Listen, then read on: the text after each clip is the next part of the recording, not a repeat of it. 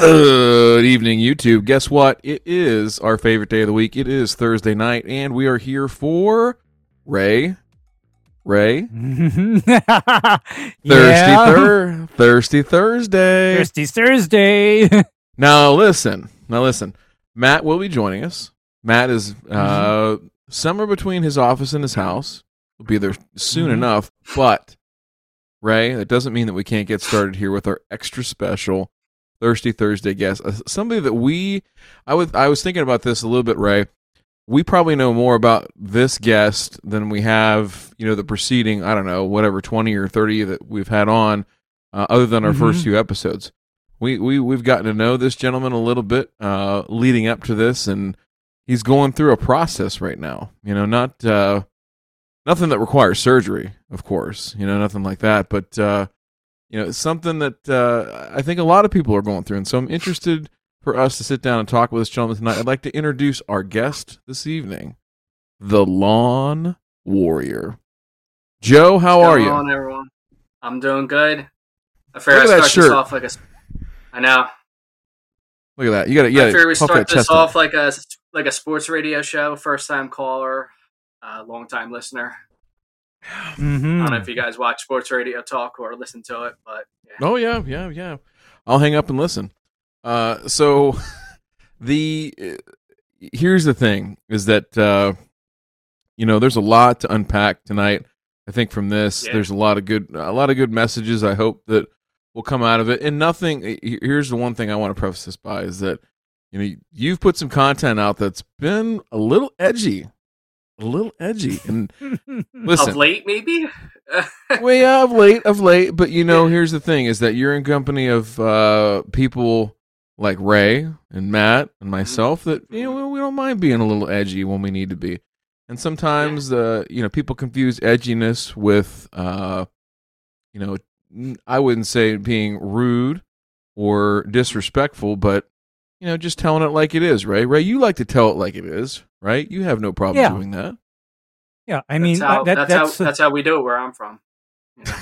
Well, that's good because then you see, then everything I have to say and the way I think is all going to be totally familiar to you because I just tell it like it is. I would no love more, no less. I would love to see Ray in his cowboy boots and his Wranglers walking down the street in Jersey. I would pay good money. So Ray, whenever you get back here to the continental United States, we're gonna take you to Jersey and see if you like that brand of the Kona. Atlantic City. Okay. Well, Wow. here's the thing is I don't know because I've already figured out that I'm neither a West Coast person nor an East Coast person. I'm not. At least you're starting to figure it out and narrow it down, and that's the most important part. And no, I've already kind of decided because the thing is that both the East Coast and the West Coast, in various ways, reminds me a lot of Hawaii. And yeah, I can see that. Why would I want to go somewhere where I'm trying to get the hell out of? Okay. Well, and that's a great segue. Say that line again for me, just to make sure I heard that right. Why would I want to go someplace that I'm trying to get the hell out of? Yeah, I think Lawn Warrior can relate to that, right? With some that he's done and some of the messages he's had here. Yes. So, yes, I would say so. Yeah.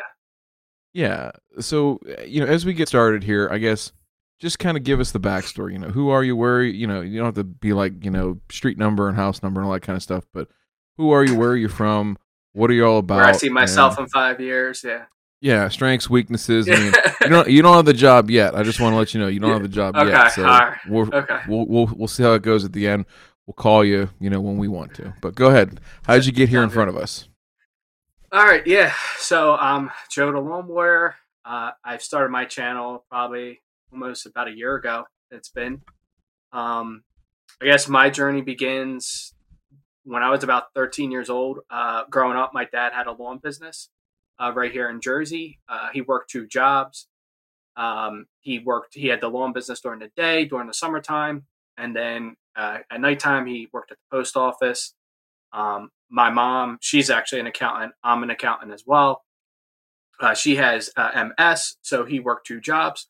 So when I was about 13 years old, or as young as I can remember, I picked up a handheld blower, and I've been using it ever since. And then once I got older, I picked up the Weed Whacker, and then I just started working with him after school.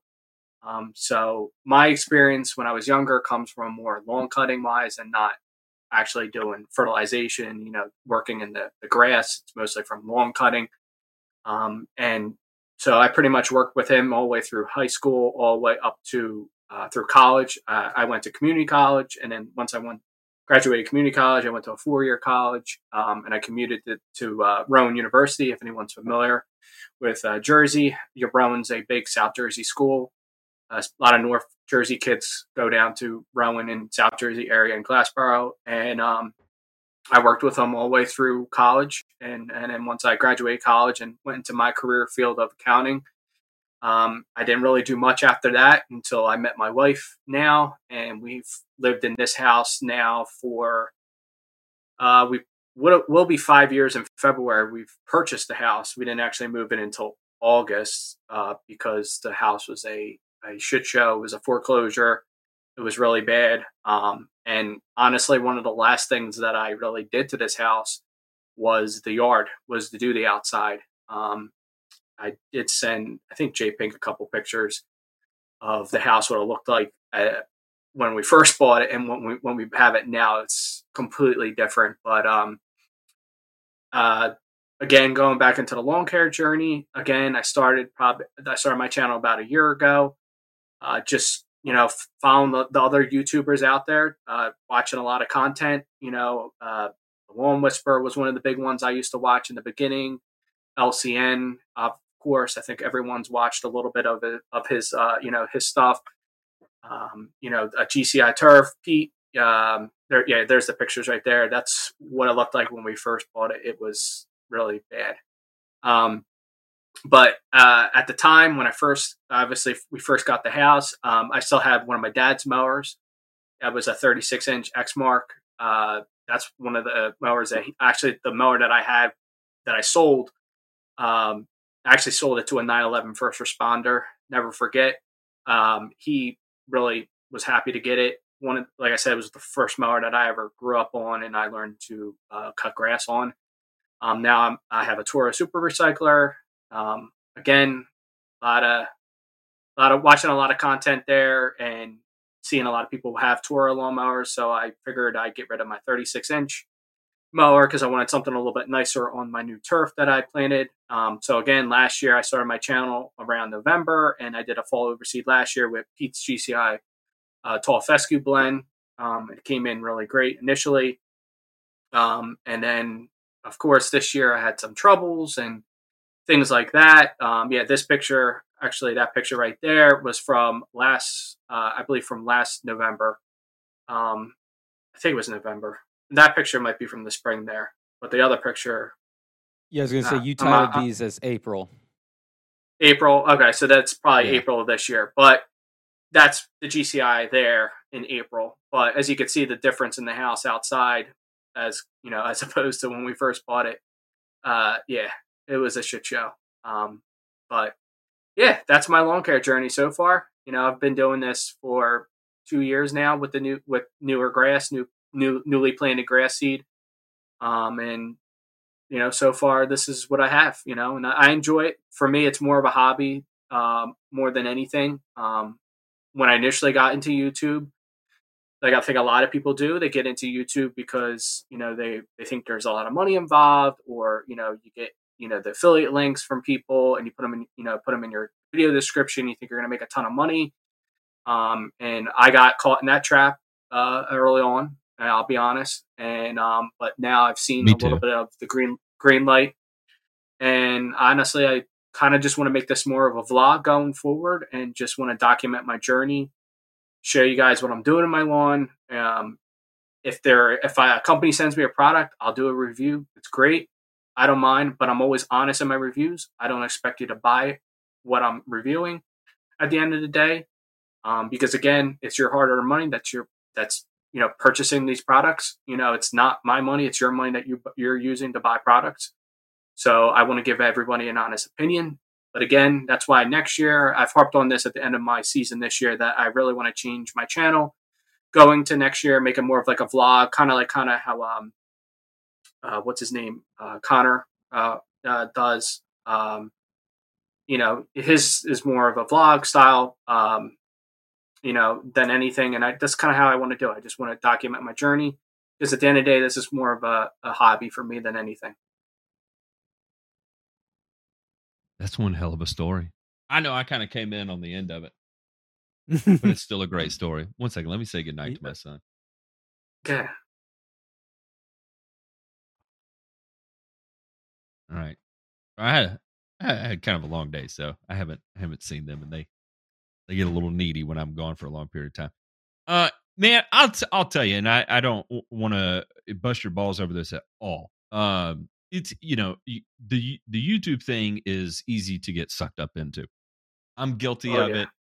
Everybody who's done it is guilty of it, and it's funny. I kind of I go back to I'd say one of my big inspirations for getting out of the YouTube trap was AVE, right?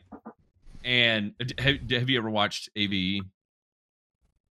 No, you have to tell me what that is. Yeah. All right. So it stands for Arduino versus everyone, and he is, just like crude as hell, Canadian as hell, like redneck Canadian, and just embraces it to no end. But he's just an incredibly bright guy. Unbelievably bright. But he talks about how, you get into this thing with YouTube, and it's, where you're in YouTube Studio, you're constantly refreshing, you're watching, what the subscribers are, you're replying to all the comments, and it becomes kind of this weird relationship, and it takes away from whatever the initial joy of it was, right? Because the initial joy of it isn't the interaction, because you don't have the interaction there, right? It's actually going out, filming something you're doing, learning to use a camera, learning to edit a video, and that part is, you fall in love with that, right? At least for me, that was the part that I thought was just so cool, right? I'm learning something new. Yeah. It's in the digital space, and digital's cool, right? And I was like, that's so great. And then of course, you do it, and then you get sucked into, how it is. It's just you get sucked into it. So you do, and it's so quick too. You just it's addicting. And honestly, I'll remember like some of the really early videos that I did, and looking back at it now, you laugh about how bad quality they were, and like just different things like that. But once you get involved and you have some of those prominent YouTubers, start commenting on your content, you're like, oh, you get all like giddy and you want more. And then, then you get those affiliate links and you put them in your description, and, you're like, oh, I'm going to make a ton of money on it. And then in reality, you don't, and then it's a little discouraging at times. And then, you find out more and more and more. And, I got into the Discord with you guys, and, learning more stuff about the community. So sorry. No, it's all good. It's all good. You guys helped me a lot, realize a lot of things, and, helped me, change my approach to a lot of things. And, but I don't want the whole thing. I don't want all tonight to be about YouTube, honestly. Hell no. I just wanted, I want to just, put it out there, kind of like my journey with the YouTube, I almost call it like a program. It's kind of like almost like you get programmed to, do certain thing on YouTube early on. And I see a lot of new YouTubers out there. And again, I want to get off the YouTube spiel, but I see it a lot, and I just want to get my message out to other people as well. And I see these newer YouTubers that are coming out there, especially in the lawn care industry. And my word of advice. If you take it, fine. If not, I don't really care. But at the end of the day, just do your thing, and just do what you like. Don't think you have to do what other people do. At the end of the day, just do what you love. If you want those affiliate links, it's fine. But at the end of the day, it's do what you love to do. I mean, just like you guys are in your career right now, you guys all love turf management, and you love doing this channel, and you guys love doing this because you love it. You're not. I don't think you guys are all doing it for the money. I think you guys generally love to just do what you do. At the end of the day. Yeah, we're like to give shout really big on this though. I want to make that. Hey, I just want guys. I got to stop you here. I just want to give a shout out to Sean Smith in the chat. Since we're talking about YouTube. Okay. Yeah, never mind. So to date, all the money we have made doing this, we poured into the live show. Which was incredibly expensive. And I don't think we've paid back J Pink entirely for that, but we will. Damn it. We're on tab, and J Pink's got great credit. So, thank you, J Pink, for that. So one True day story. we will get rich doing this. I'm telling you, Joe, it's just around the corner. That's what I keep telling my wife. So I'm sorry to even bring up the YouTube thing, but I wanted to give you the opportunity to talk about it. And it's just as much a part of your journey as it is a part of mine too, so I'm not ashamed to admit it either. It is what it is. And everybody goes through a phase, and you want to be perceived as one of the good guys and on the good team and all that fun stuff. And then the real world catches up, and it's an odd thing. And the Discord definitely is a place where if you want someone to co-sign your bullshit, you will not find that very easily in the Discord. It's a place to go for shattered dreams and all the other stuff that goes on there, all the debauchery but it's a whole lot of cult like it is. It's camaraderie. How about that? Very much so. Very much so. Was a whole lot of tell it like it is. Yeah, a lot of kind of like commiserating. Mm-hmm. And kind of like what I said, where I'm from, we tell it like it is, So, but I also think I think one thing about that though is when the camaraderie piece is this, and Matt Ray could tell you it's the same way at the pro level, is the people that really truly want to get better. Number one, know that it's never going to be finished. It's never going to be perfect, and they accept that. But they also chase it endlessly. And I think the folks that, hey, just tell me what to do, and I'll do it, and take all the nuance and all the challenge and all the art and the science and everything out of it, those just aren't our people. I mean, they aren't in the pro space. They're not anywhere else because there is no formula, right? There is no magic product. There's not the one thing that you can do to slay your lawn. Like, none of that shit. It's all a myth. It is. It's a myth. And so I just think it's always funny to watch people go through the journey, right, of however it takes them to get there, right? So whether it's, a young kid working on a golf course, it's, you buying your first house and getting your first lawn, or whatever the case might be, right? There's so many different people in between there. The people that truly do this and love it, right, at whatever level that is, whether it's their own house and they're not getting paid for it, all the way up to, the guy at Augusta National or something like that.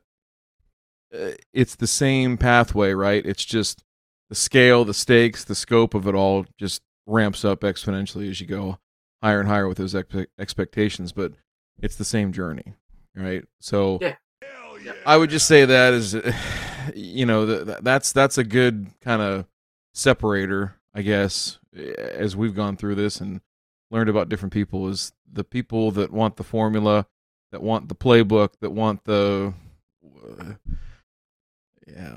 you got to get past that. You got to get past that mindset and ascend. So Anyhow. Speaking of the formula in the playbook, did anybody catch the latest email from what's his nuts? Michael Woods, Asian Turfgrass Center.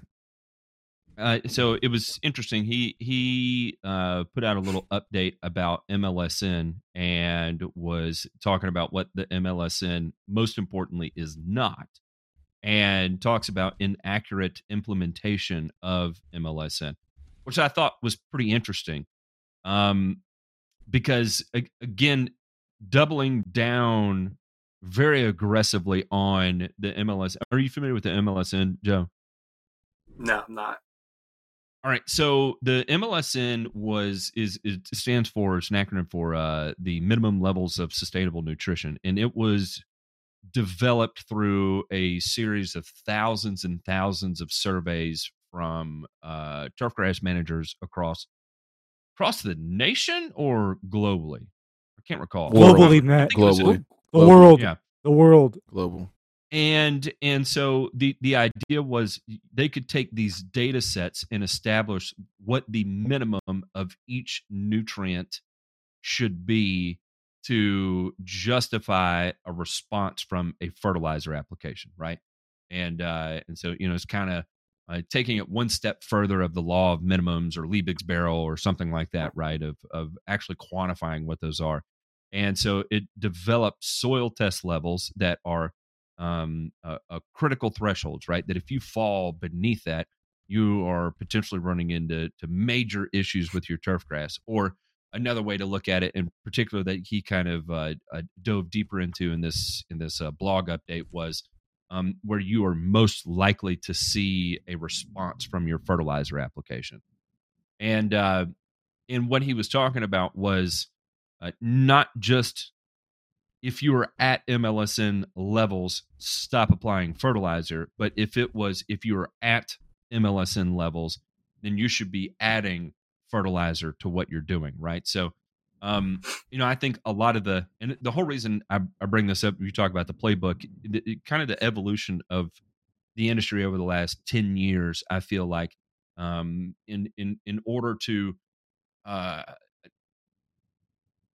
comply with external pressure, environmental pressure, evolutionary pressure that we kind of operate in the industry. It's become important that we become more targeted, more data driven with each input we make into a property, whether that be a pesticide or a fertilizer. And MLSN, from a fertility perspective, is kind of that next iteration, that next evolutionary kind of development of being environmentally focused, using a data backed decision making process for whether or not to apply fertilizer. And it's interesting, and as we kind of look through the information you've submitted us today, we can take a look at that from an MLSN perspective and help critique what you have coming up in the program you put together. Kudos to you for putting together that program. Take a look at it. Look nice. And then we can make adjustments based on what the MLSN tells us, because we know the MLSN tells us whether or not directly whether or not we need to apply a fertilizer, but more so whether or not we're going to get an impact from applying that fertilizer. And so based on what you chose, we can determine whether or not that's actually a good fit for what you have planned there. So how about them apples? Can we move on to that piece of it? Does that work? That sounds good. So here we are. Looking at what you did last year versus what you are planning for next year. Yes. So yeah, and I'm gonna. Oh, great! You have it broken out into NP and K right next to it. Yeah. So, okay, I was saying before the show, I'm an accountant, so I have everything in Excel, nice and neat. Yeah. Gosh, look at that. Yeah, this is perfect. So just to give you guys an idea, so the top here, so this is one of the things I want to do better next year is definitely document things better. Not maybe exact date that I throw things down, I think is going to be helpful, but just not guessing. What I did was I went back to a lot of my videos to come up with the top here, just to get an idea of when I threw certain things down. And again, that's one of the things I want to do better next year is definitely document better when exactly I'm throwing things down. Soil temperature, air temperature, the whole 9 yards, just to get an idea exactly, the atmosphere, the environment, what's going on. So again, the top here is, I think it's pretty close to exactly when I was throwing certain things down. For instance, you could see there Milorganite sometime in June. That's like one of the areas I wish that I want to work on better. I want to know exactly how much of that Milorganite that I threw down. Like I didn't really weigh it out. I had a shit ton of it in the shed, and I kind of wanted to get rid of it. I didn't want to buy anything. And then obviously the hottest trend this past summer was Freedom fertilizer. So I threw that down, quickly after the Milorganite. And then after that, after I threw down the Freedom, for everything pretty much just went downhill from there. I don't throw down herbicides in my lawn. That's one of the big controversial topics on my channel, just because my wife, she doesn't like that kind of stuff. She doesn't like herbicides, Roundup, anything like that in our yard. So I want to appease her by not doing that, and just strictly trying to stick to, different fertilizers if I can. And so that's why my program's pretty much this granular right here. There is some stuff that I didn't submit there. I did throw down a bunch of liquids as well. A lot of GCF products as well. Some Hydroteen I threw down over the course of the year. But like I was saying, after pretty much, July 1st, everything went downhill from there until I went to do my overseed over Labor Day weekend, which is the 9-4 right there. And that's when I did, threw down my seed and my starter fert. And now I got everything, pretty much back to what I had it at the end of last year. A nice green lawn, pretty thick lawn overall. Again, my fall overseed this year. So just, you guys know, I'm from Jersey, so we have a big sod farm. So this is a little bit of a plug for them, but I really do like supporting local companies if I can. And that's why I went to Tuckahoe Turf Farms, if you guys are familiar with them.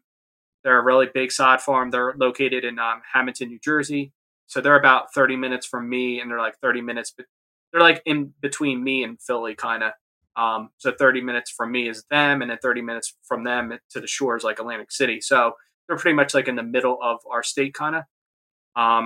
If the people that are from Jersey, they'll be familiar with Hamilton. It's known as the blueberry capital of the world. It's one of the biggest blueberry distributors in the country. I used to work in Hamilton a little bit as well, but anyway, I went to Tuckahoe Turf Farms this year. I actually got a tour of their facility. It's awesome. Over 800 acres of sod. They have Bermuda there. They have KBG. They have Tall Fescue. Their big seed distributor is Mountain View Seed. So I went with their Mountain View Seed blend this year. It was a 90-10 blend, 90% Tall Fescue and 10% KBG. So that's what I threw down this year for my seed. And I was talking about this with Ray a little bit before the show, that we were talking, it was funny, Matt, we were talking about centipede grass. And my parents, my parents moved to South Carolina about almost 2 years now. So they actually have centipede grass in their yard. And we were saying, Lord have mercy, we were saying how grass, that's the centipede grass, doesn't really need much done to it. My dad, he still has a, go ahead, Ray. Doesn't want anything done to it. And the more you touch it, the more you screw around with it, the worse it gets. In other words, a yard mastery style program on centipede would probably make that lawn go belly up in 1 year, because you're putting too much shit on it, and probably the wrong things. I don't think he's doing much to the yard these days. He's retired, working 2 jobs for 30 years that he wrote, other than cutting the grass, and they have their garden in the back. He's good. I mean, he doesn't want to do too much to that grass right now, but but yeah, we're going back to the grass seed. Down there, it's very like a lime greenish color almost. I would say the centipede. It's not like a dark green color. Mm-hmm. Then with the mountain, we were saying before the show that the Mountain View seed, and I definitely noticed it this year throwing that down. It came in like pretty dark right from the beginning, which I was really surprised. And it's stuck. It's been green, and even to today. And I'm just starting to notice it check out for the year. It's starting to, finally check out. We're starting to get pretty cold here at night. Of course, you have those warm spells sometimes here, especially in Jersey.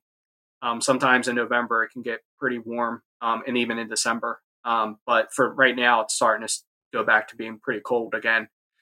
But yes, that's a little bit about my overseed that I did this year. I definitely love that Mountain View seed. It's super nice. And again, if I said to myself that if Facade Farm in Jersey can grow really nice grass, and they distribute it, they do a lot of professional, teams throughout the Northeast. If they can grow that seed there and it look as nice as they can, I'd rather try and do something a little bit more local to me. Hopefully that's going to do a lot better too.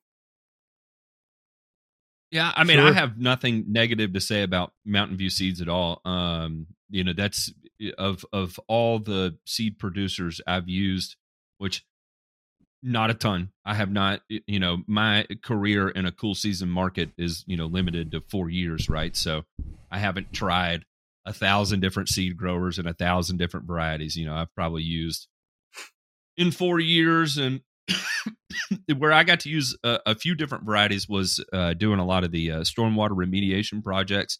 I got to experiment a little bit there because, you're dealing with such intense water flow and stuff, and steep angles of slopes. But Mountain View was at least my favorite of the ones I tried, which is relatively limited. I want to make that clear.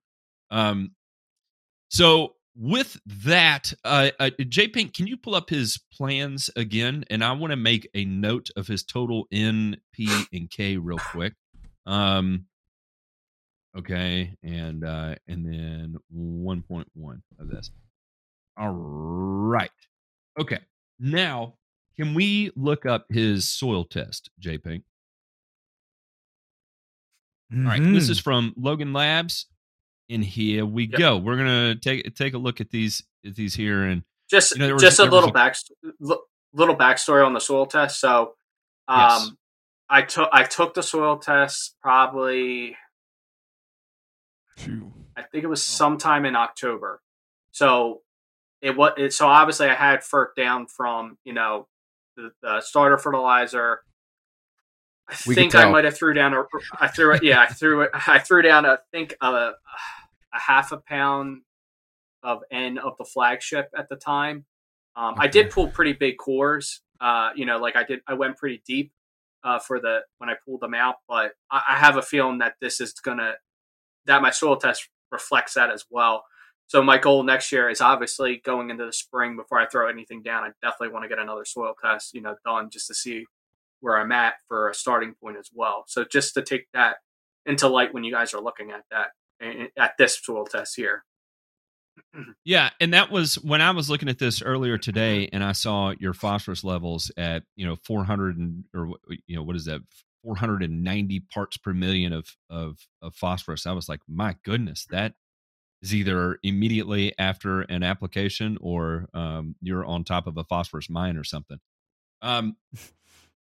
Which is incredibly high. And where does that settle down to? It'll settle down a fair amount, but gauging by where that is right now, one of the things we know about phosphorus is that it tends to not leach very much. And as long as you have decent density, it's not going to run very much either. So you said it grew in real well. When I look at this, under no circumstances whatsoever would I feel it necessary to apply any more phosphorus moving forward for at least a year, if not 2 years. Then the next thing I noticed, so N, P, and K primarily is where we like to focus, because that's the our macronutrients, right, or at least our three dominant macronutrients. and so the next one would be K, right? And you're at 100 and roughly 120 parts per million. We'll call it that for ease of math. And with that gives you some flexibility of being able to apply some K if you want. Do you need to apply K? Probably not for next year. And so that kind of opens up a little bit of flexibility here in terms of dollars spent on your product, right? Now, I'll tell you that I'm going to have my own way of approaching this. Ryan will probably have one a little bit different, and Ray will have one a little bit different too. I'm going to give you, from a lawn care perspective, I pull the soil test. I'll tell you exactly how I would do this. I would apply only urea in the upcoming year, right? You have a crazy amount of iron in your soil. You have all that bionite. Exactly. You have a low pH, right? So that means you have a higher propensity for iron availability. And if you wanted to add something to trick that out, look at your iron to manganese levels there. That's pretty extreme. So if it were me, I would apply urea, and if I want to do something a little tricky and feel like a wizard, I might run a little chelated manganese on the lawn. All right. Or I might even just spray a little manganese sulfate. And that's a real easy tank mix that you can do. You can dissolve urea in your tank, and you can dissolve manganese sulfate in your tank. You don't need a bunch of it. You're not dissolving a pound per 1,000 square feet. You're dissolving an ounce per 1,000 square feet, right?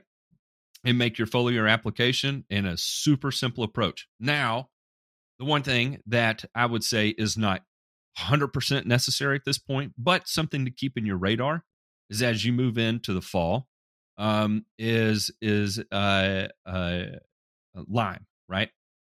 And they actually did recommend it. So where I got the soil test from, it's a local place in Malka Hill, New Jersey, close to me. They actually have an agronomist on site that he looks at the soil test as well, and he suggested to 25 pounds per 1,000 square feet of calcitic lime.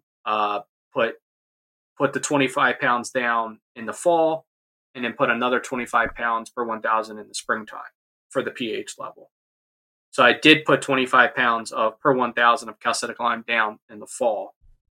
Do you recommend putting down more in the springtime for the pH, or get another soil test in the springtime and then see what the pH is? Yeah. You could do it again this year. I wouldn't be so. It's probably not necessary to hurry up and jump back on it and test it and see if it moved 0.2 of a point or whatever. You put down 25 pounds, and depending on where it was derived from, here's the other thing. Do you have to apply calcitic in this situation? No, you can apply dolomitic. You're at 99 parts per million of magnesium. You're free to whatever's cheapest, whatever has your finest grind that you can get for the cheapest available price. Go for it, right?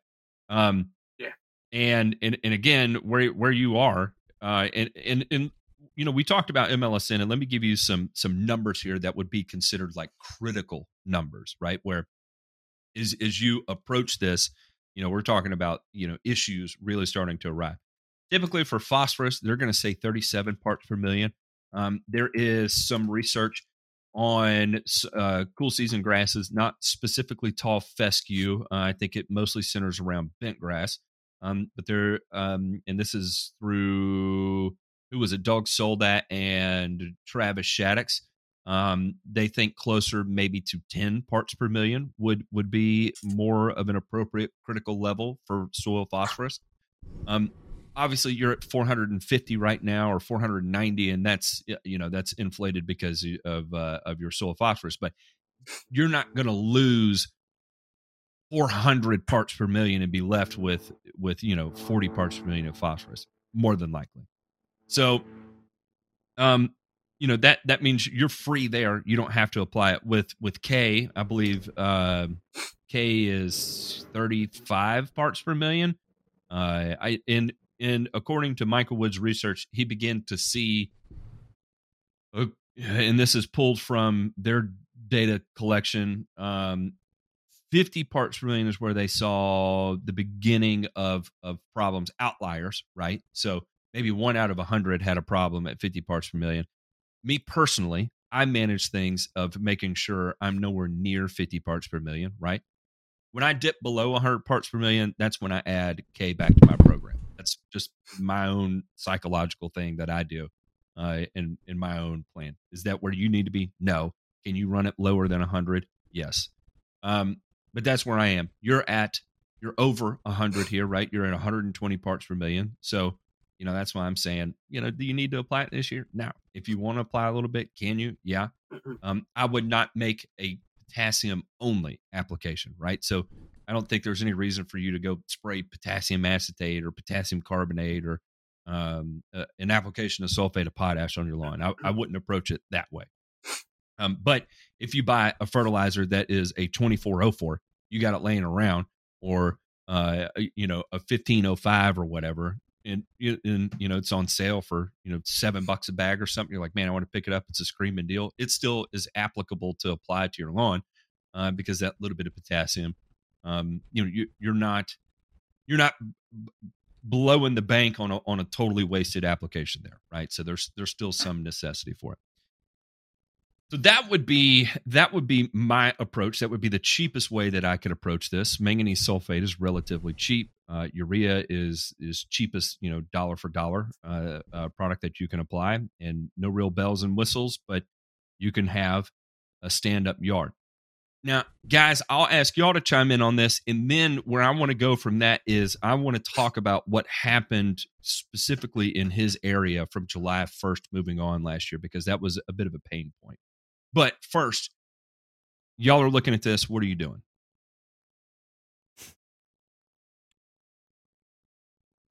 A few things. Okay, so I want to dive into what's listed on that program for 2022. So, soil test is, I agree with you guys. Like, the other thing I see there's, the OM is pretty high. Like, hey, you don't need to go crazy with organics and things in that nature. You might end up, I wouldn't say hurting yourself, but not helping yourself in the long run. So let's flip back over to that program, J-Pink. And I want to talk about the bottom here. So, we're talking about, this is the program you laid out. So first of all, just tell us, like, where is this program derived from? How did you conceptualize it? And what were you thinking when you did it? All right. So my approach for next year is I really want to shop local next year. I don't want to shop from a salesman that lives in Florida. I want to shop, local to New Jersey. Yeah, I wonder who that could be. But yeah, I just, I want to support my local companies. So that's why I want to use between two different companies. One, the guy that this program's from, he's in like north central Jersey-ish, I'll say. The company name's called Plant Specialty. He's more focused on organic fertilizers. And I know organic, it's a very, it's one of those terms, not everyone agrees with if everything's organic in the bag or not to call it organic. But anyway, I want to use, one of these companies, and so this is his program that he lays out here. It's a mix between a granular and a liquid form, as you guys can see here. That's what I have labeled on that left-hand column there.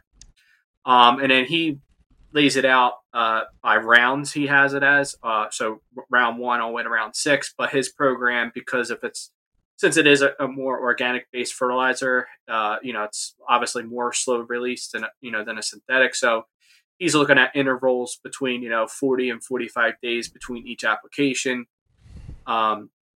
And as you can see there, his main fertilizer, his main granular source of fertilizer is an 1825. And then the other ones there for his liquids it's a macro fuel at 1803 and another micro fuel at 100. I did send J-Pink the actual analysis, like the actual screenshots of the fertilizers as well, just so you guys can see what it's derived from. If we want to get into that, we can, but we do have the screenshots of them as well, what the different items are derived from. We want to get this all up in that. Oh yeah, no, that's fine. But like I said, yes. I want to gear my program next year to more local companies, and that's why I went with this for next year. So this is what you did this program next year, this is what I would do. Essentially, this is what this spreadsheet is here. Okay. Let's just run through the products first because I want to understand them. I mean, Ray, Matt, I don't know what y'all know, but I know nothing of this company. I'm not saying it's a bad company. If I was doing this on my own, this is how I would dig in and do the research, and we're just going to go through it live. In 1825, I'm guessing is a biosolid blend. Typically, when I see things like poultry. That, I think of Scream and Green. I think, okay. So ammonium sulfate, sulfate of potash, and poultry. Okay, yeah, it's all. I'm reviewing the product labeling right now, and let's just say that I can make the program even simpler and less expensive. Agreed. Yeah, I can make it simpler and less expensive because even for me, I buy local too.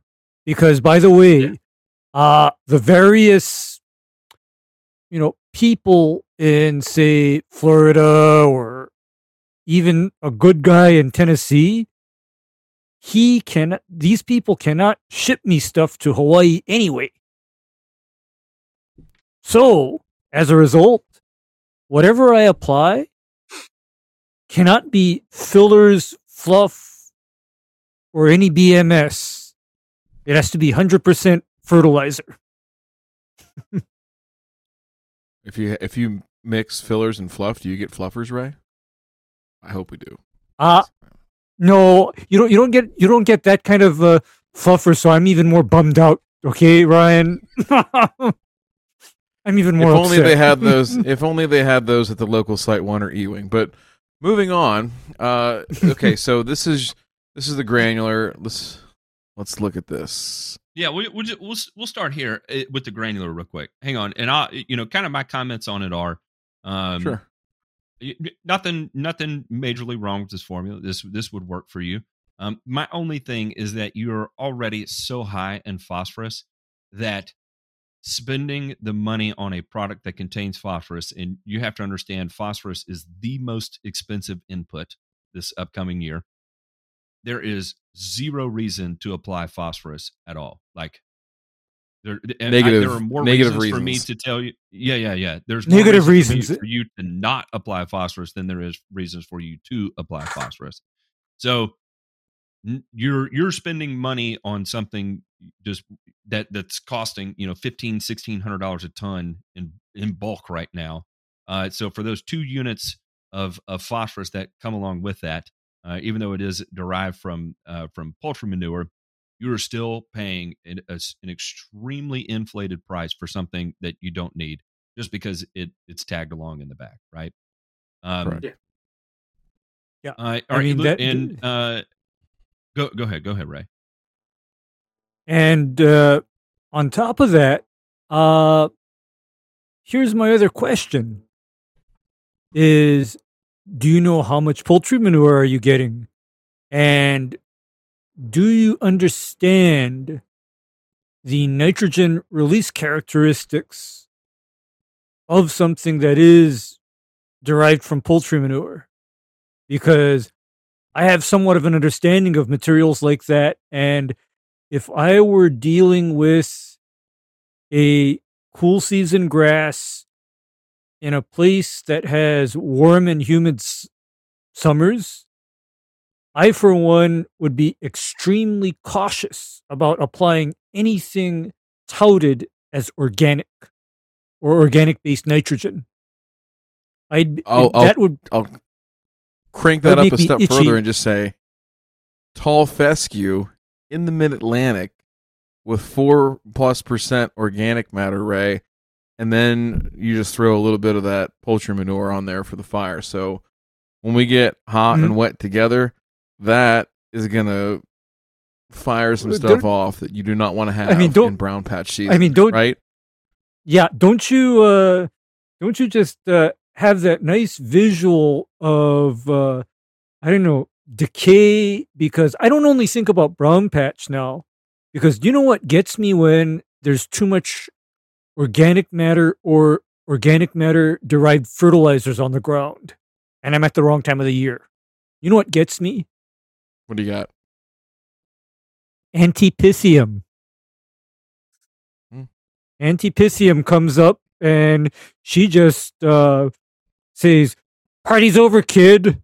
I mean, you're going to have that. You're going to have a variety of issues being too juiced up. So what we're saying is this, Joe, is that, the release characteristics are like this. You need moisture and you need soil temperatures to be up to release the nitrogen in that poultry manure, right? That, depending on source and everything like that, somewhere between 6 and 16 weeks, right? Depends on the weather, depends on a bunch of myriad of factors. But what the point is, though, is that you do not want to be releasing all that stuff when you get really hot and really wet environmental conditions. Because now you've got a recipe for a really, really succulent, juiced up plant, and that is times when your susceptibility to plant diseases are at its highest. In an environment where they're already at their highest, and no joke, in the Mid-Atlantic, the pathogens are present, so you got to be careful. Nitrogen management is going to be a real key of you ascending and taking your lawn, quote unquote, to the next level, right? So you got to think about that when you're going through this. So let's look at, it looks like you back off into summertime and go full blown liquid, which nothing wrong with that. I think there's a case to be made here, gentlemen, that, I mean, especially with where he's at, all the way around. So right? it got pretty warm here. Obviously, Jersey, the temperatures. Honestly, this year, we might have saw 100 one day, maybe 2 days in the summertime. But it gets very humid in Jersey, I would say the summer was hot this year, but it wasn't anywhere near it like it normally is, or like I've seen when I was younger. But it does, it was, for the most part, I would say it was, I don't know, somewhat dry, but we did get rain. And at times when we did get rain, it wasn't like a flash flood kind of rain. It was more of like a hit or miss kind of rain throughout the summertime. Add to the humidity, right? Add to the humidity, right, Joe? And that's like speaking to what Ryan is talking about, where with certain nitrogen sources, warm, humid, but then not enough water to truly sustain the grass. To me, that's just when I am literally on ultra high alert as far as disease watch goes. I'm on really high alert, and so Matt kind of wanted to get into what happened this year, and if we want to go back there, we can, but. That's. Hang on, we'll get there in a minute. We'll go. Yeah. But that's kind of essentially what my downfall, I think, was in this year was. So just to give you a background with my house, I put a DIY sprinkler system all in myself. That's on my channel as well, showing people how I did it. It's the very unconventional way.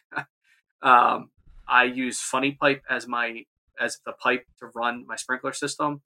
And this year, so what I did was I put it in the ground last fall, but my coverage wasn't the greatest. So this year, I kind of expanded on that coverage for the sprinkler system. So it didn't help the fact that I had that nicely established lawn in the fall. And then in the springtime, I was trying to mess with the coverage. So I was digging trenches and doing a bunch of different things. So now I finally got my sprinkler set for next year.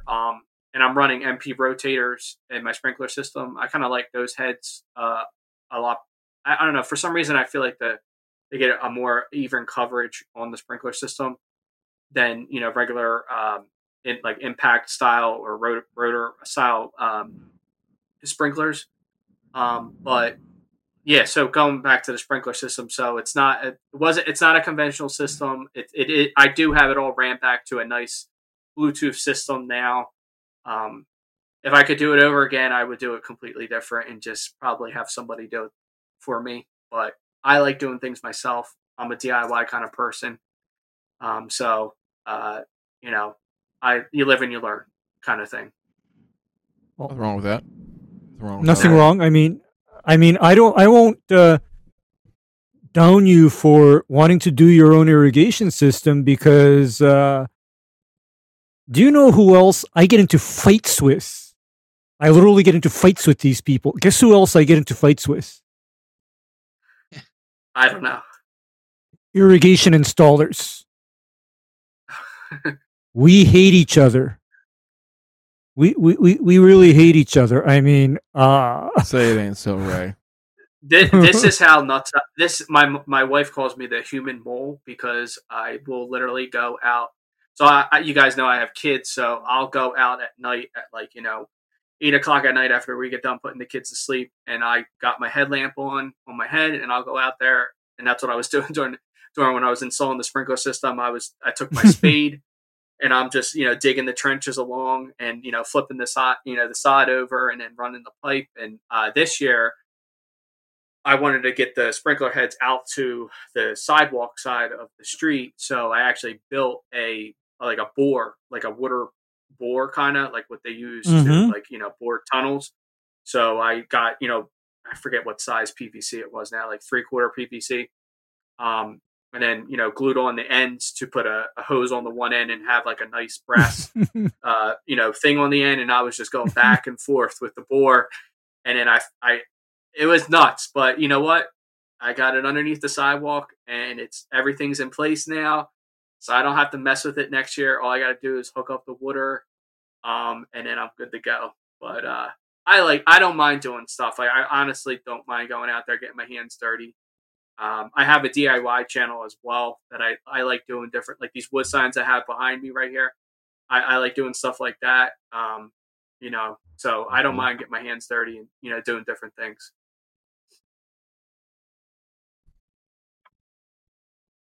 Yeah, I don't have that ability. So kudos to you.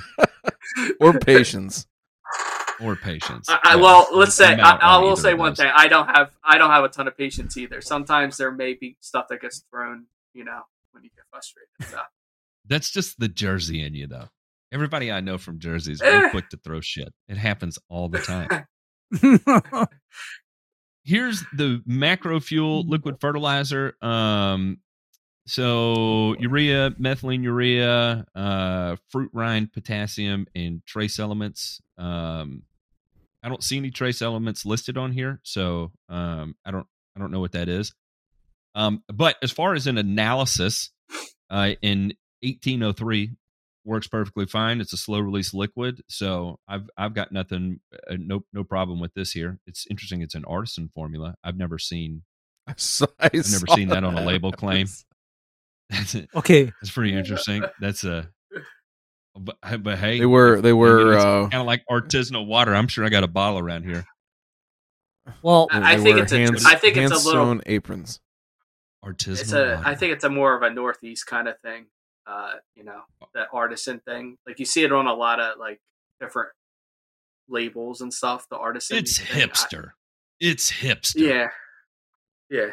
Because what would make me buy this, if I could get a hold of it, is lose the fruit rind potassium, lose the molasses. Because for me, I am totally a fan of methylene urea. Because methylene urea, as a sprayed nitrogen source, especially during times when your potential for burn or or issues is higher, methylene urea is as good as you can get because I have fond memories of this product that I used to use that had I think a 2800 analysis, and it was 70% other water soluble nitrogen.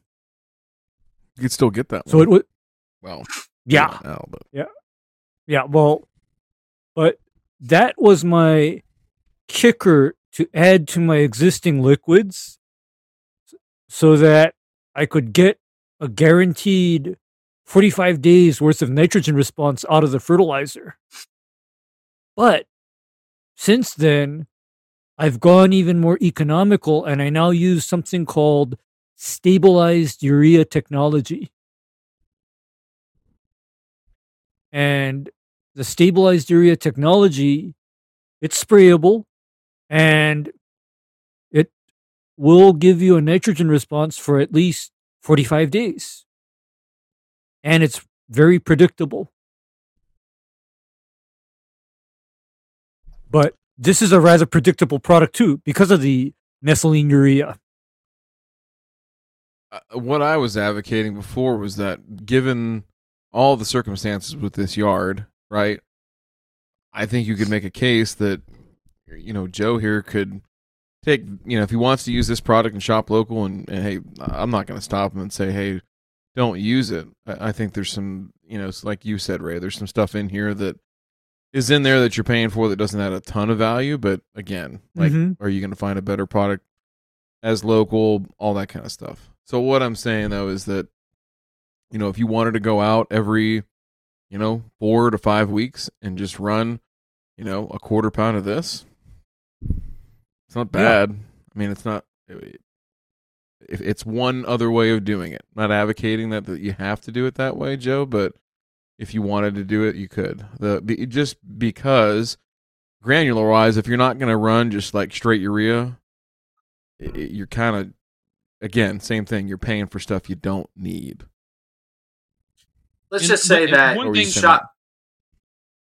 Let me clarify one thing real quick. When you see fruit rind potassium on a label, it may be potassium derived from a fruit rind. However, the sources of potassium that occur in the fruit are going to be the exact same chemical analyses that we use in fertilizer, right? So you're going to see traces of potassium chloride. You're going to see potassium sulfate. You're going to see potassium carbonate. You're going to see potassium malate. That is what is going to exist in these potassium sources. So it may be derived from fruit.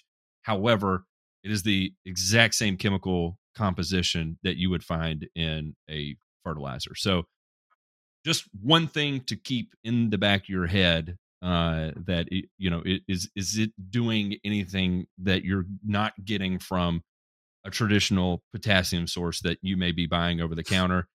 No, it's the exact same thing. It's just plant derived in this case. So it's all the fruit rind peels though from Whole Foods, Matt. It's artisanal, Oh, that's right. That's right. Does it come with a man bun? I'm just curious. I don't know, but honestly, I the pick guy on that runs man buns because I'm company, jealous. I can't grow hair up there, so I'm jealous. I get all my groceries from Whole Foods. Of course you do, JP. What were you saying? No, it was Joe. I cut off the Joe, guy. no, sorry, Matt. The guy that runs a company, he's like a straight, like kind of like me kind of guy, like from Jersey. He's not like a hipster or anything like that. He's very knowledgeable. I've talked to him a lot on the phone. He's helped me out a little bit this year in the fall time. But I don't know if I put that on here, the price of everything. I don't think I submitted everything for the price wise. What I did actually. So actually, yes, the prices are all down. Yeah, the prices are all down. Yeah. I wasn't sure if I did. I mean, you could see I'm going to save a considerable amount of money just going to that program. I mean, which is great. At the end of the day, that's why I'm advocating on YouTube right now, is for people to shop local, because honestly, there's probably a lot of local fertilizer companies that people probably just don't realize that are local to them, that they could save a ton of money and not buy from someone from, Florida all the time. And, that's why that's why I kind of want to shop local, because I know I can save money, from the shipping costs and just not buying overpriced fertilizer again from somebody from Florida. And like I said, the top spreadsheet here doesn't even include the liquid fertilizers I spent.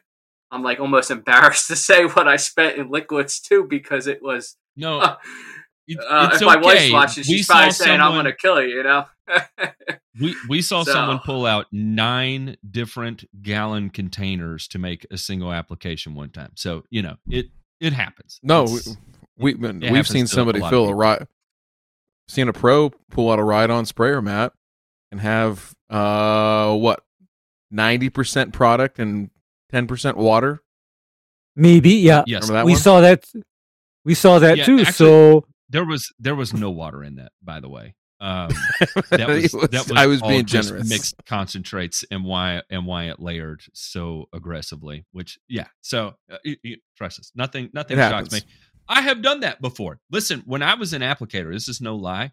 Why the first thing I did where I learned not to do that is back in the day. One of my tank mixes that I ran was diluted into sufficient water that I could run a combination of it was a product called Tri-Power from New Farm and MSMA back when we could spray that. I combined those two, and if you do it in sufficient water, you can get away with it. However, if you combine concentrates, it turns into a solid mass. Like a brick. it turns a into literal brick. it just coagulates and solidifies. So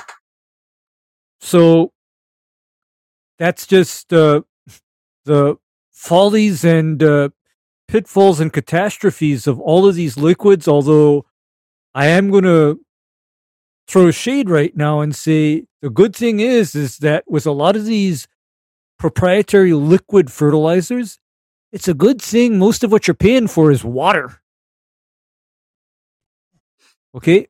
Most of what you're it paying- helps and a- stabilize the solution. Water Yeah, is the it- great buffer, the great solvent. Well, the universal solvent, because for me, most of what I apply all comes to me in 50-pound bags or 25-pound bags as a dry material. I deal with my own water.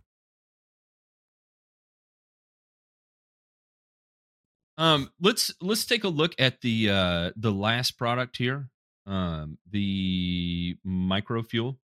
Now, Mhm. Again, is our micronutrients something that you're just absolutely needing to go apply to your yard? No. Can you? No. Yes. If you're color chasing, I get it. Everybody does it. Go for it. The one thing that I do like about this is, it's a good ratio of manganese to iron, and considering you're off the charts on iron and about where you should be on manganese, I'd say you'd get a pretty good color response from this. So yeah, I've got no problem with this. If you want to use this as a micronutrient product too, I think you're in good space here as well. My goal, So, so and- my just going back to my program for next year, my goal is to stick to a program and just stick to that program and not go nuts, trying different products and different things, and seeing the latest trend on YouTube and trying that product, and I want to save a ton of money as well. And I think I will with this program here, maybe tweaking it a little bit, here and there on different things. Maybe I can even, like you guys were saying, I could even save a little, even more money. That's my biggest thing going into next year is, saving money and not spending a ton of money. And, honestly, I think when it comes to YouTube, a lot of people chase, what's the latest trend and, wanting to throw down that product.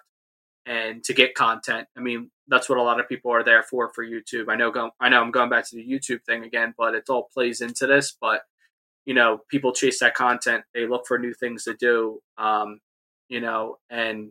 next year I just want to stick to something and do it, and then see my results at the end of the year, kind of thing. That's what I'm looking forward for next year.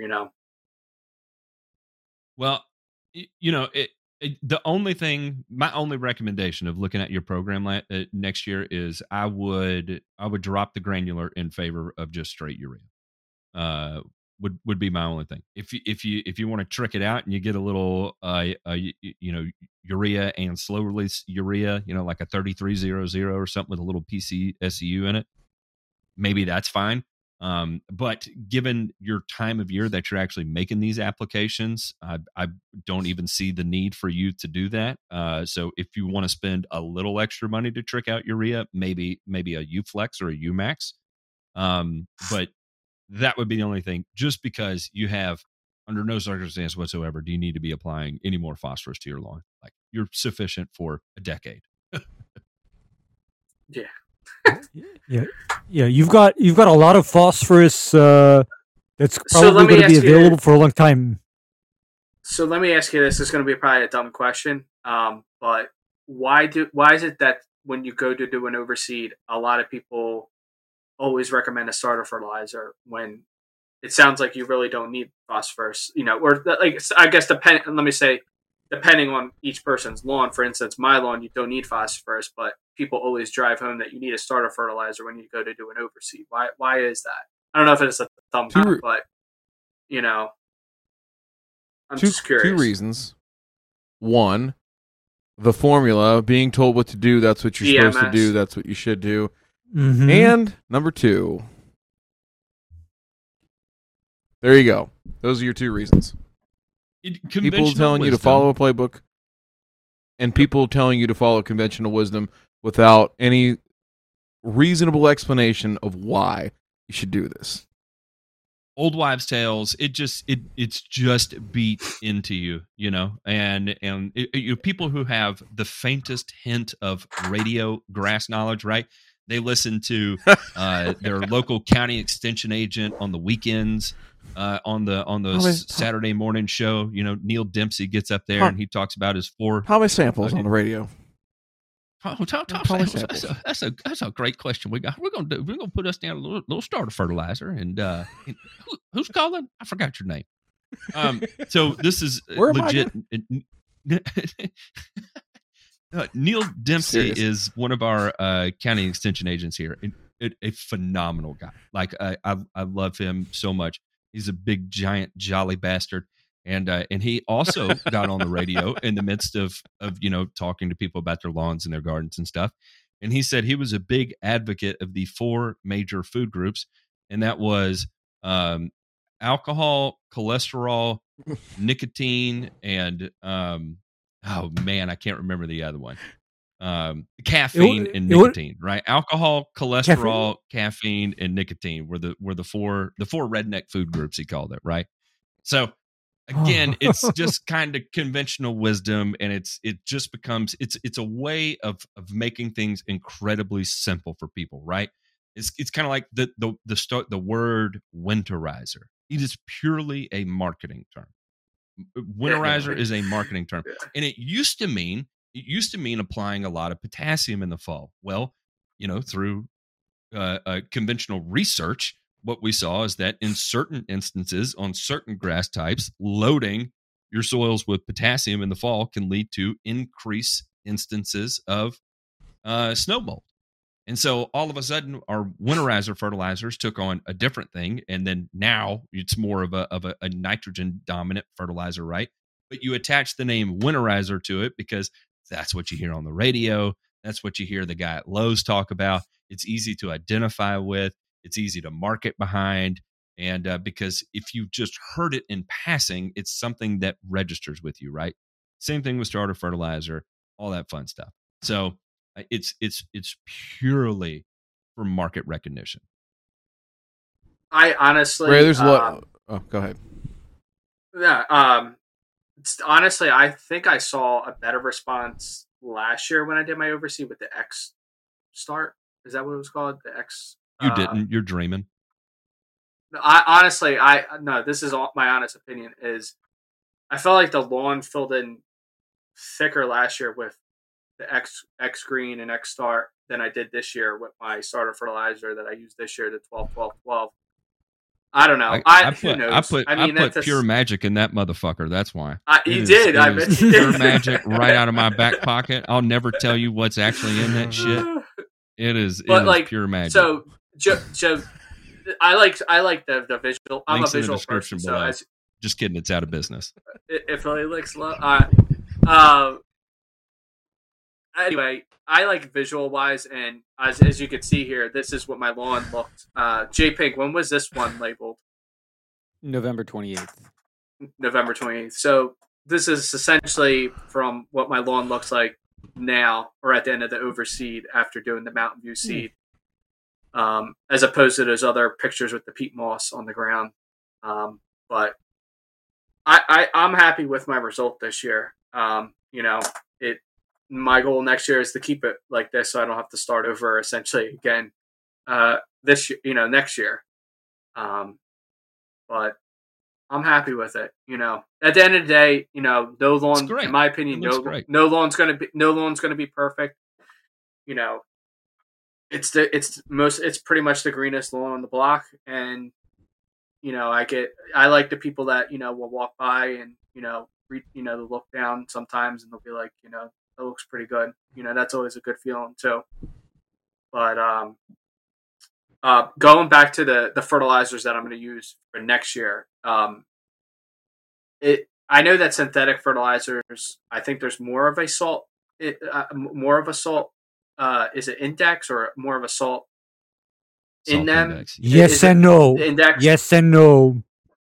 Yes and no. Any concern? Is there any concern with my soil tests with this kind of fertilizer that I'll be using with that, or no?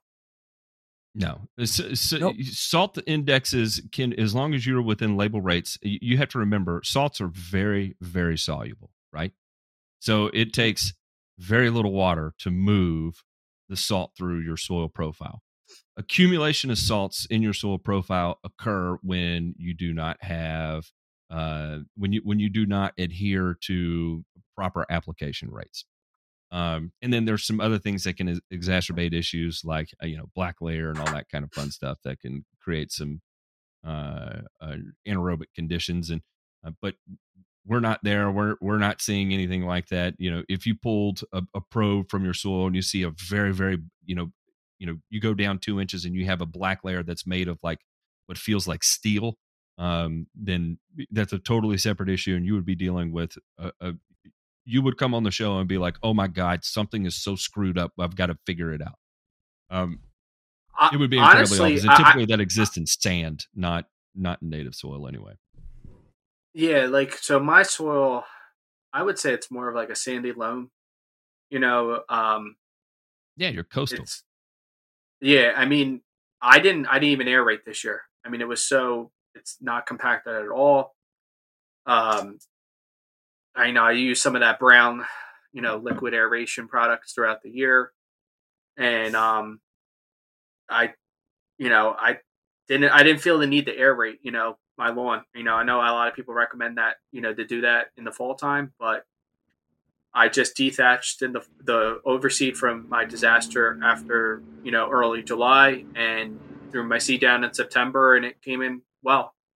Just kept it water, kept it moist, and it came in pretty good. Yeah, aeration does not germinate seed. For anybody out there listening, that is not the magic. You can germinate grass in an aeration hole. You can germinate grass next to an aeration hole. You can germinate grass in a paper towel. You can germinate grass in the concrete. You can germinate grass in grass using grass seed. You can germinate grass seed inside of grass seed. Take a pile of grass seed, just keep it wet, and I promise it's going to start growing. You don't need starter fertilizer to get it to come up. You don't need fertilizer for it to come up. It's I think everybody in school took a bean and put it in a damn a wet paper towel and germinated the thing. Right? This is not rocket science. You need adequate temperatures, adequate moisture, and depending on the variety of plant, you may or may not need sun. So there you go. That is the only thing you need to get things going. And I'll tell you that the way genetics have progressed, that initial seedling vigor has become so intense and so responsive. The idea of needing something additional to get it going is asinine at best. All right. So Ryan, you have a phrase about growing grass through the spring and then growing grass until summer or through summer. And it's this catchy little thing that, so-and-so can grow grass, through. Oh, yeah, my dead grandmother can grow grass. Tell us that, and then let's talk about what is going on. Let's talk about your month of July moving forward, Joe. So, yeah, the saying is that, my dead grandmother can grow grass up until Memorial Day. After that, you need a professional, right? The 100 days of hell from Memorial Day to Labor Day. And I'll let Joe speak on this, but to quantify it, I went back and looked. So, Philadelphia averages, I did Camden, actually, because Philly's a little bit hotter. So, I did Camden, which is just across the river there. So, they average 21 90-degree days or warmer, so 90 plus. This year, from June 1 to August 31, y'all had 32 days above 90. So it was a hot summer, and if I remember correctly, after counting up, 24 of those were after the 4th of July, on or after the 4th of July. So you had a hot summer. Maybe it didn't feel like it. Maybe, trust me. That's why you quantify this stuff. I have a pool, so it doesn't always. Well, no, feel seriously, that way. I do this all the time. I'm sure these guys do too. Where Ray, it's probably because of when it's cool or when it's humid, but you think, oh yeah, it wasn't that bad, and you go back and look at it, you're like, oh shit, like it was bad, and that's why keeping data, keeping records is important. Speaking to that, I must be a damned weirdo. Because I know the difference, for example, between 70 degrees and 90 degrees and 80 degrees and even down to 60 degrees. I know the difference. Whereas for most people, they don't pay attention very much. And I unload on them. I say, of course it doesn't matter to you because you have what I call the garage door syndrome. And let me describe the garage door syndrome to you. This is the garage door syndrome, Joe. They get up in the morning in their centrally AC'd house. Yep. They step into their car. They drive to their office.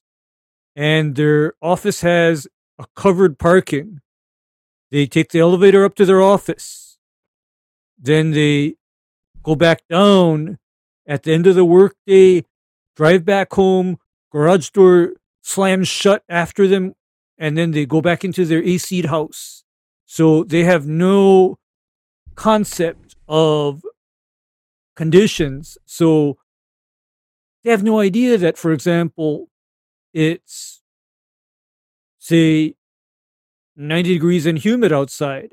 They also have no damn concept that it's opposite situation, which is relevant to me, 60 degrees outside. But for me, what I'm kind of paying attention to is what I look at is extremes of temperatures, and also I look at what are the limits of tolerance for the kind of grass that are typically growing in the neighborhood. And when Ryan said something about more than 5 days of 90-degree weather, I immediately thought, bye-bye fescue. I immediately thought that, okay? And especially it's funny you say that because my neighborhood is very diverse. Like it's Mm. the guy across the street from me. He's got zoysia grass, and obviously that thrives in the summertime. His Mhm. lawn's the greenest on the block. And then the person next to me, they got mostly tall fescue, but there is definitely in Jersey, there's a mixture of zoysia is a very common grass to see in the area. As opposed and as an alternate to like say tall fescue and KVGs per se. Sure. And the reason why that can work is because this is zoysia. It's near death if temperature goes below 70 degrees. However, from 70 degrees to 100 degrees, as long as you've got that water going, it is slamming. Yeah. However, the flip side to that is I'm going to guess that the zoysia lawns are the first to go brown in the fall and the last lawns to green up in the spring. But the good part about that is the kind of turf grass that holds up no matter how brutal your summer is. It's like we say, it's literally in an area like Philadelphia, Ray, and you can attest to this. You understand what it's like, but you got to answer this question for yourself. I'm going to let you pick which 3 months that your grass is going to look like absolute dog shit. You tell me that, and we'll pick your species. Simple as that. Yeah. And I can attest to that as well, where I tell people your choice of grass determines if your grass goes through a bad period and how long your grass goes through a bad period. I mean, in my case, I tell people, here's the reality. For example, you know what zoysia's bad period is here in Hawaii? From November until April. That's zoysia's bad period. It's a long time. It's a long time. Hey, I mean, the guy across the street from me with the zoysia, he might be out there like, I don't know. It seems like almost every other day cutting his lawn in the summertime. It's funny, and he's got this old Honda. He's got this old Honda rotary mower, and it takes him like 4 hours to cut his lawn. He's an older gentleman, but he loves to cut his grass in the summertime in the heat. Gosh. Oh God, no fun about that. Well, hey, listen, let's move into this. Before we're not rushing you, but before we have to get out of here about let's talk about the organic thing and the weed control and all that. I just want I'm serious. It's an issue, and I'm telling you, you're not the only one. I was talking to him before the show, and I was like, I don't even know what to say about it. So no, you go ahead. I'm here to listen. You're gonna catch us from the trust tree. Do you want to hear my take on it? Yeah. Hey, Trust Fall here. We'll catch you as you close your eyes and just lay back on the ladder. We got you. And then rip this arms out. All right. So my take on obviously, if you guys follow my channel, I was originally Organic Lawn Warrior. My take on the whole organic thing was I try to lose less chemicals in my lawn. Like I was saying, my wife, she doesn't like herbicides in our lawn. So initially when I did my first overseed, instead of killing it off with say glyphosate or Roundup, I use vinegar. And I was trying to look for I guess you could say I know the organic term is a very, not everyone agrees with that term at the end of the day, but I was trying to use something that's less. When she hears herbicide, she thinks cancer. And I think a lot of people out there, hear that, herbicide means cancer. And I try to tell her all the time that, it's not at the end of the day. And, you guys had Castleberry on, I forget, probably about a month ago. And I love his term, label is law. when it comes to herbicides. And I agree with them, and if it was me, I wouldn't be opposed to using them. But at the end of the day, I love my wife. I'm going to, at the end of the day, I'm going to listen to her, what she wants me to do. And, that's why she was okay with me using more just, regular fertilizers at the end of the day, which some of the fertilizers that I've used in the past, from the gentleman that sells them from Florida, I mean, they might not be the greatest fertilizers, but, that was my approach to the system. I originally purchased a lawn care program that was a hybrid organic program. And, that's what I went off of. I didn't know any better, like I said, this is more of just a hobby for me. I'm not a professional like you guys when it comes down to it. And I was just going off of someone else's recommendations, and in my eyes, I felt like I was doing a better thing for the environment, I guess you could say, not using, that kind of stuff in my lawn.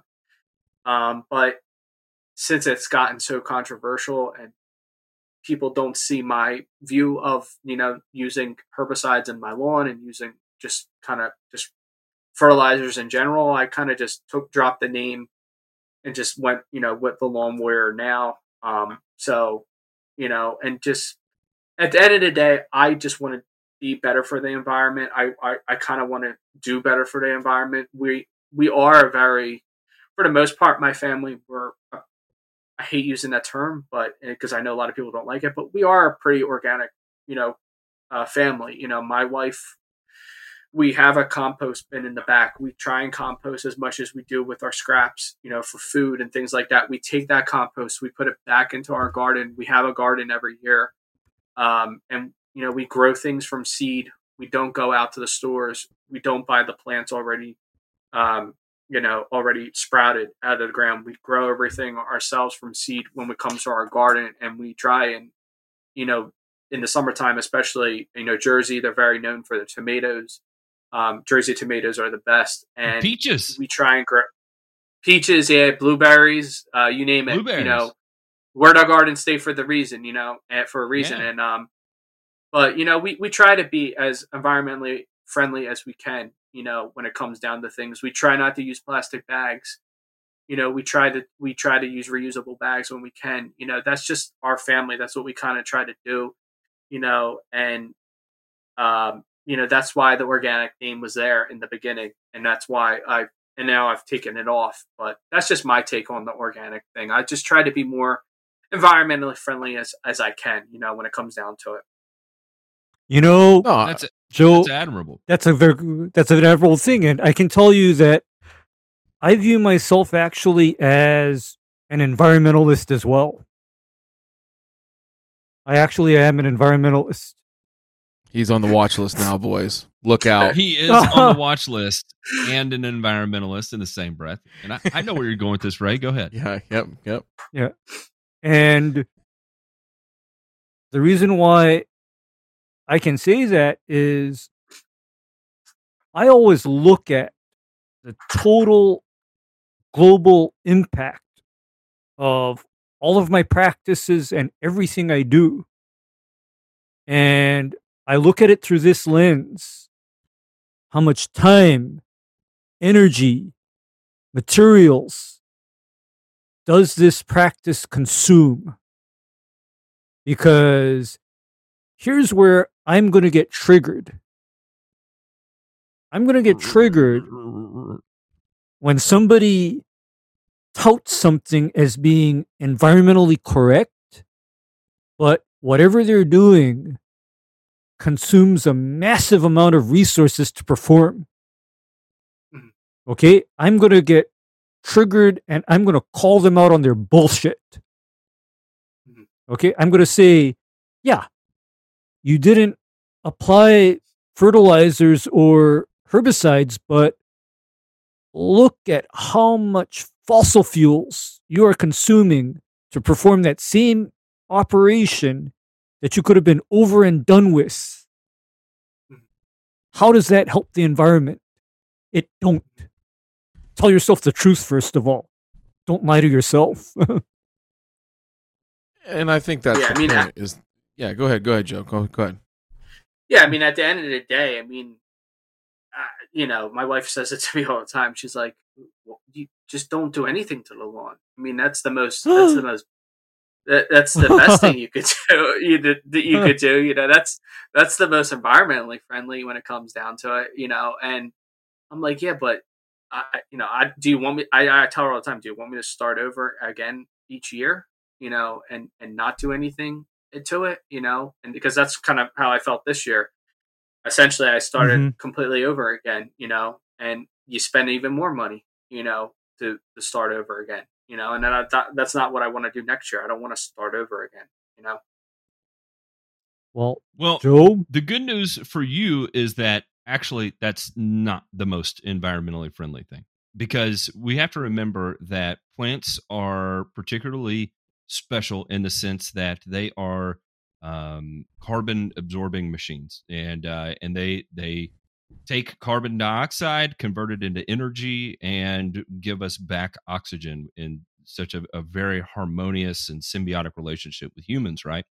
And however, what we as humans have been able to figure out is that through supplying appropriate amounts of fuel to these plants, is that we can maximize the rate of photosynthesis and therefore carbon sequestration and oxygen production from these plants.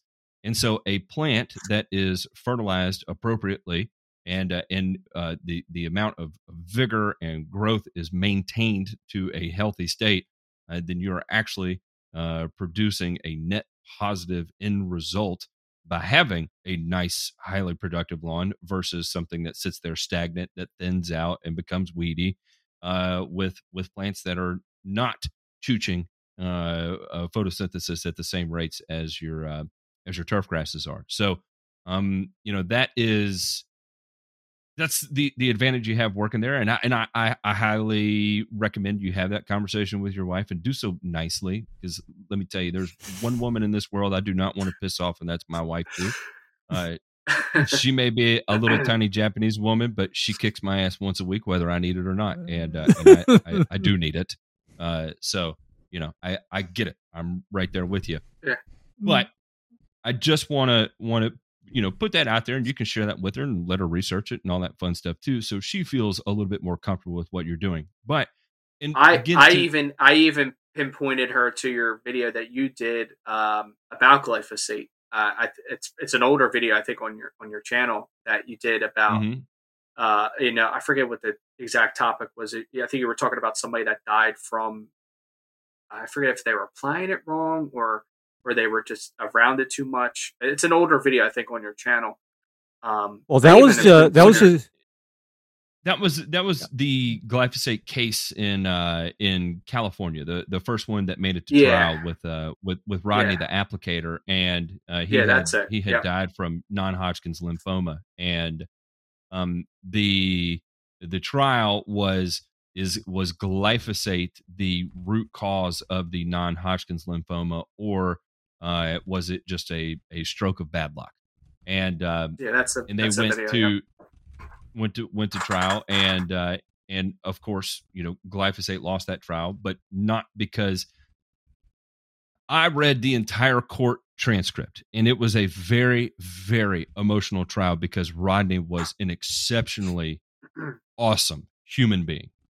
And as humans know, death is tragic, especially unexpected death is extremely tragic. And cancer is a horrific thing. In trying to make sense of why someone that is such a highly productive member of society could die or become so ill, he has not passed, by the way, but could become so ill and lose so many years of his life with his family without explanation. As humans, we try to reason and provide answers to that, because it's tragedy, right? And tragedy deserves a reason. And a lot of times, especially when dealing with these terminal illnesses, there are no good answers that we can come up with, and it becomes an emotional decision over what actually is the catalyst behind this. And if you read the trial transcripts and the data that is put forth, and it goes in real deep with the IARC and how that original study came about and the epidemiology that went into it. It's a very, very shaky case to correlate non-Hodgkin's lymphoma with glyphosate exposure, especially the limited amount of exposure that guy had, which is a fraction of the amount of exposure that the majority of pesticide applicators would be exposed to over a longer period of time, right? So anyway, it's controversial, it's charged, and it's incredibly emotional. But if you feel like just absolutely evaporating a week of your life, read through the trial transcript. It's actually very interesting. Yeah, it's a real good read. And going further than that, we have to understand that a lot of the current pesticides that are even on the market, they have been so thoroughly screened for carcinogenic potential that I consider them essentially at minimal to no risk of causing that. And do you know why I can say that, Joe? Because you use them. No, it is because I literally come from a time when a pesticide on the market would literally either kill you right away or kill you later. And the honest truth is that by year 2000, most of those products that had that tendency or propensity all got yanked off the market ASAP. And the reason why I say that is because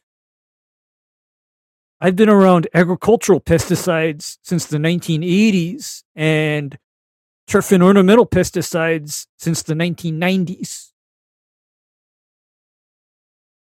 In other words, I'm an old man. I'm kind of an old man. But Joe, so we are gonna go ahead, Ray. So what my point is that when somebody says, "Oh my God, this causes cancer," I have to pause because I knew all of the, suspect and definitive carcinogens, and they all got rapidly yanked off the market by year 2000. I mean, yanked. The first call came, I think, in the late 1980s, early 90s. Second call happened in year 2000. So put that into perspective when somebody in modern times acts like their damn hair is on fire saying, "Oh, pesticides are going to cause cancer." Think about that. All right.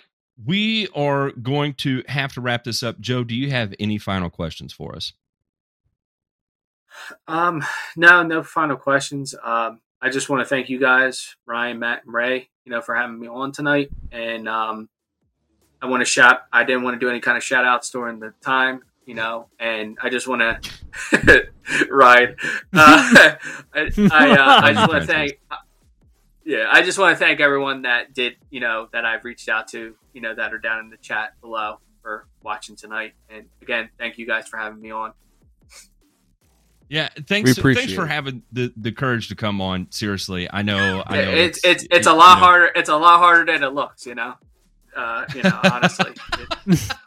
I was pretty. I'll just say I was pretty nervous. Like it was like 8:00, and you're going on the pre-show, and I was like, shit, man. I was sweating a little bit there, So. Well, you did great. It was a great show, and again, I know the sacrifices you're making to be on here, professionally and all that fun stuff through your YouTube careers is a damning thing to do. So, thanks for having the courage and taking the risk, and we appreciate that very much. we are going to head over to the after show. And if you're interested in more content that comes from us, and J-Pink actually had a very interesting statistic for us here. And the statistic is, let me scroll up here. Oh, J-Pink, do you have it on hand? Because I'm scrolling and trying to read at the same time, and I'm not doing a very good job of it. Yeah, so I based it off of running times from Burn and Return. In 9 Sure. episodes of Burn and Return, we have generated 29 hours, 31 minutes, and 25 seconds of content. So you're talking Jeez. a 12-hour movie each month at a minimum for whatever tier you join, and that's only Burn and Return. That doesn't even include So- Thirsty Thursday. For the price of a beer, you get that much additional content, and a lot of that does not make it onto the air because it can it's for the people it's for the people that support us. We want to support them, and if they want to hear us talk, then damn it, we're going to talk, and we're going to talk about things that people want to hear us talk about. If that interests you, you can head over to Burn and Return. I'm sorry, patreon.com/Burn and Return. And you can check out the show after the show. The way that works is that there will be a link for 10 minutes and 10 minutes alone. And after that 10 minutes, you will never be able to see it again. I'll never be able to see it again. It gets deleted. It's gone. It's into the atmosphere, into gigaspace. Maybe in the metaverse one day we'll find it again.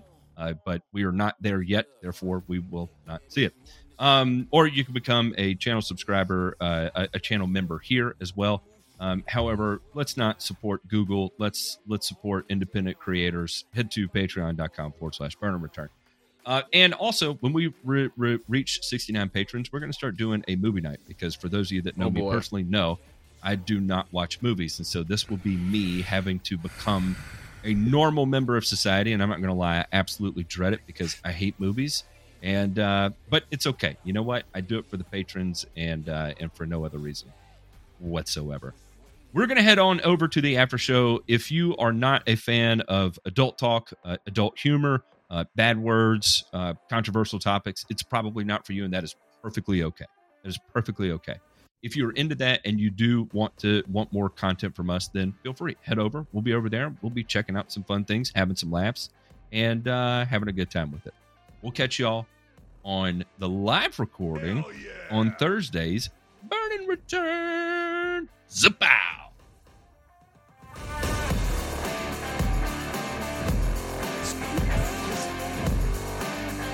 Zapow. Zapow.